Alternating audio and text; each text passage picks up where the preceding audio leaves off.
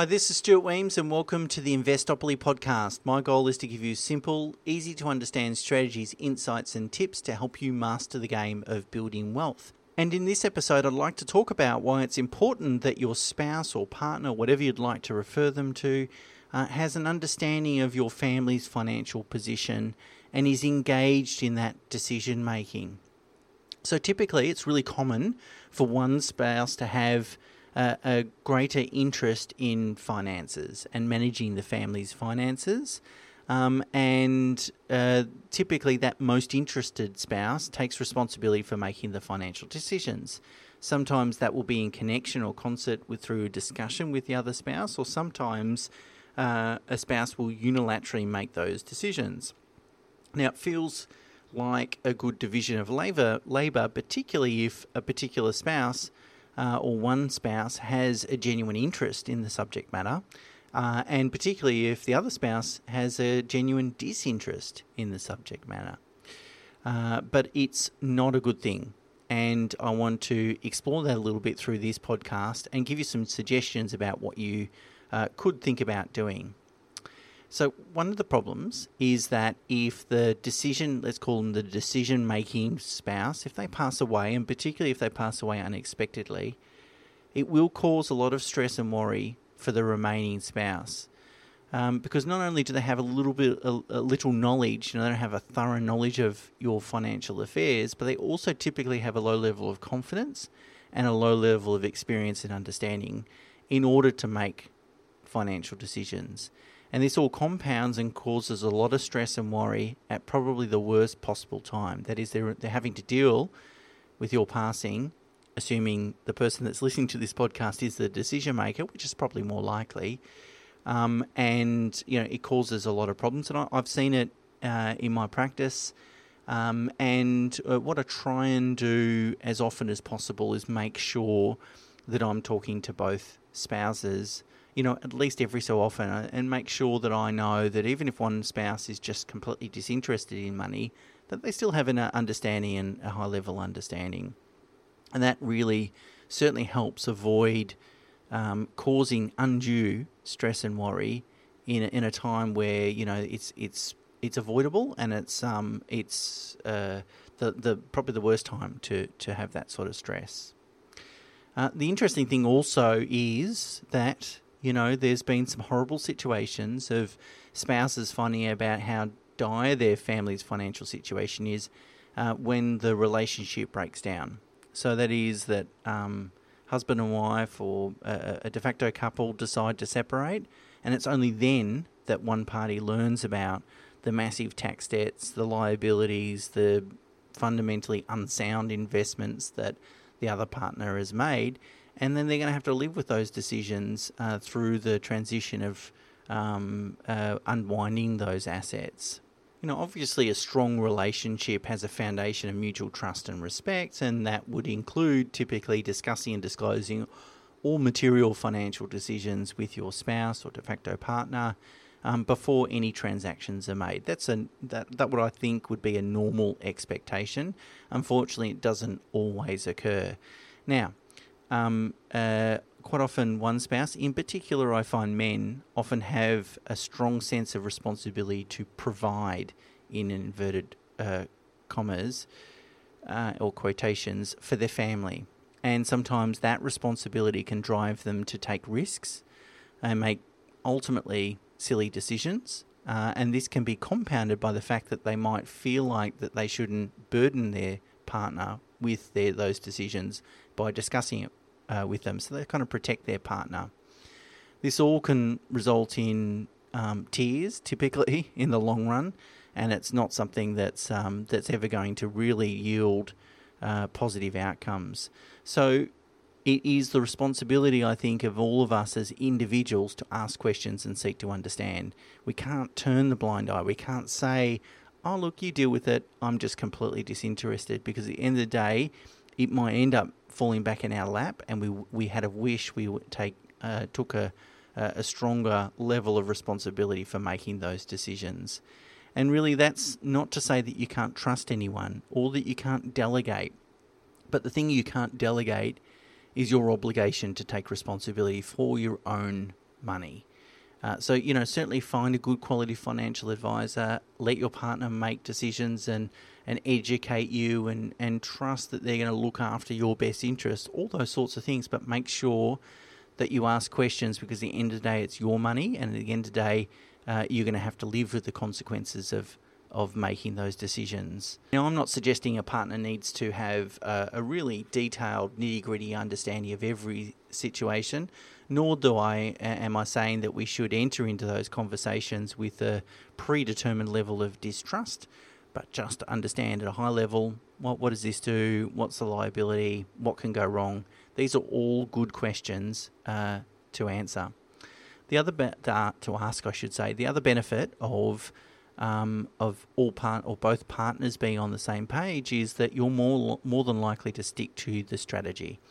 So, for example, if your strategy requires you to contribute a certain amount of money into a share portfolio every year, and you both understand why that's important, why it's important to consistently do that, why it's important to make sacrifices from some years to year in order to do that, to stick to the plan, then it's more likely you're going to hold each other accountable for doing that, and you're more likely to be successful. Whereas if it's just a strategy that someone's developed by themselves for their own family, you might find it difficult to pull the other partner's expenditure into line in order to meet those goals every year. So being on one page and having each partner buy in to the strategy is really important. So what do you do if your partner isn't interested? You've got a disinterested party. Well, first thing, let them listen to this podcast, because there's obviously some fundamentally sound reasons why they should take some level of interest. But here's a few other tips. You can certainly ask them to join you at your next meeting with your financial advisor or accountant or whoever is advising you in respect to these matters. You can let them know that what sort of steps that they need to take should you pass away unexpectedly. So who they need to talk to, how your assets are set up, where to access bank accounts, those sorts of things. You can ask them for help. You can say you don't really want to wear the burden of making all the financials, the family's financial decisions, and that that task is best shared amongst both of you.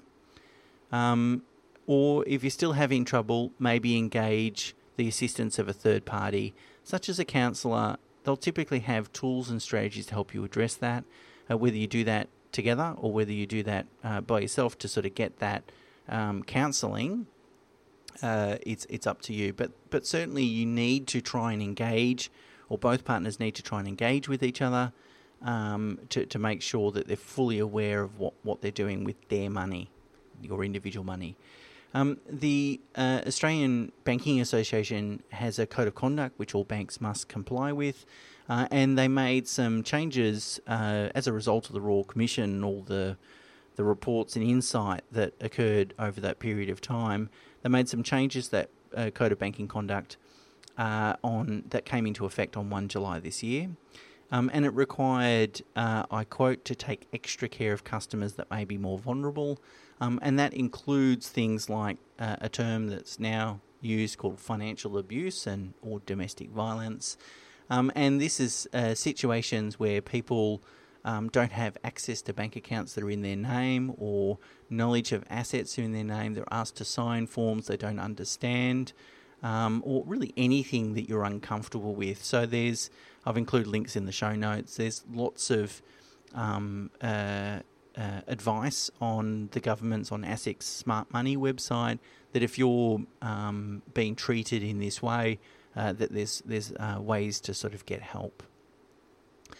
The other benefit of making sure that everyone's on the same page is it can help your executors significantly. So, executors occupy a very important role. Their job is to really carry out your wishes as set out in your will, but it also can be a very time-consuming and onerous job, and anyone that's acted as an executor will certainly confirm that.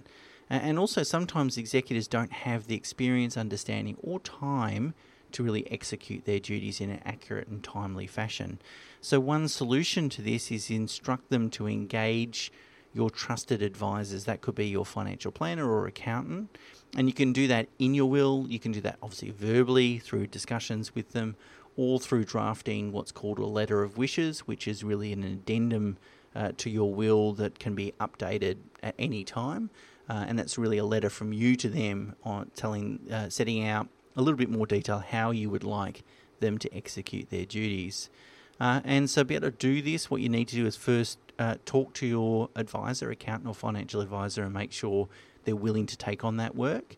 And then ensure that you have that conversation with your executor. And your executor could naturally be your spouse, brother, sister, friend, whoever it might be.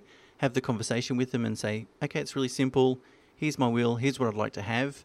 Go and seek X, Stuart's advice. He'll look after you and, just oversee that process. And that releases the burden from a time perspective and, from an emotional perspective in order for them to execute their responsibilities. So it's okay for one spouse to take the responsibility for organising your family's finances. That's fine. It's okay for one person to run with it. However, the responsibility to make decisions, understand your income, assets, liabilities and cash flow is something that must be shared equally amongst spouses. And if anyone that's listening to this that's a spouse that's relatively disinterested in their financial situation, that might come back to bite you one day in terms of extra stress or problems or issues. And so I would strongly counsel you to take some basic level of interest in your financial situation. And this is ultimately likely to empower you in the future and make you feel more confident no matter what life brings you. So there you go, just a short one this week in terms of making sure that we're all on the same page if we have a spouse or de facto partner. Okay guys, until next week, bye for now.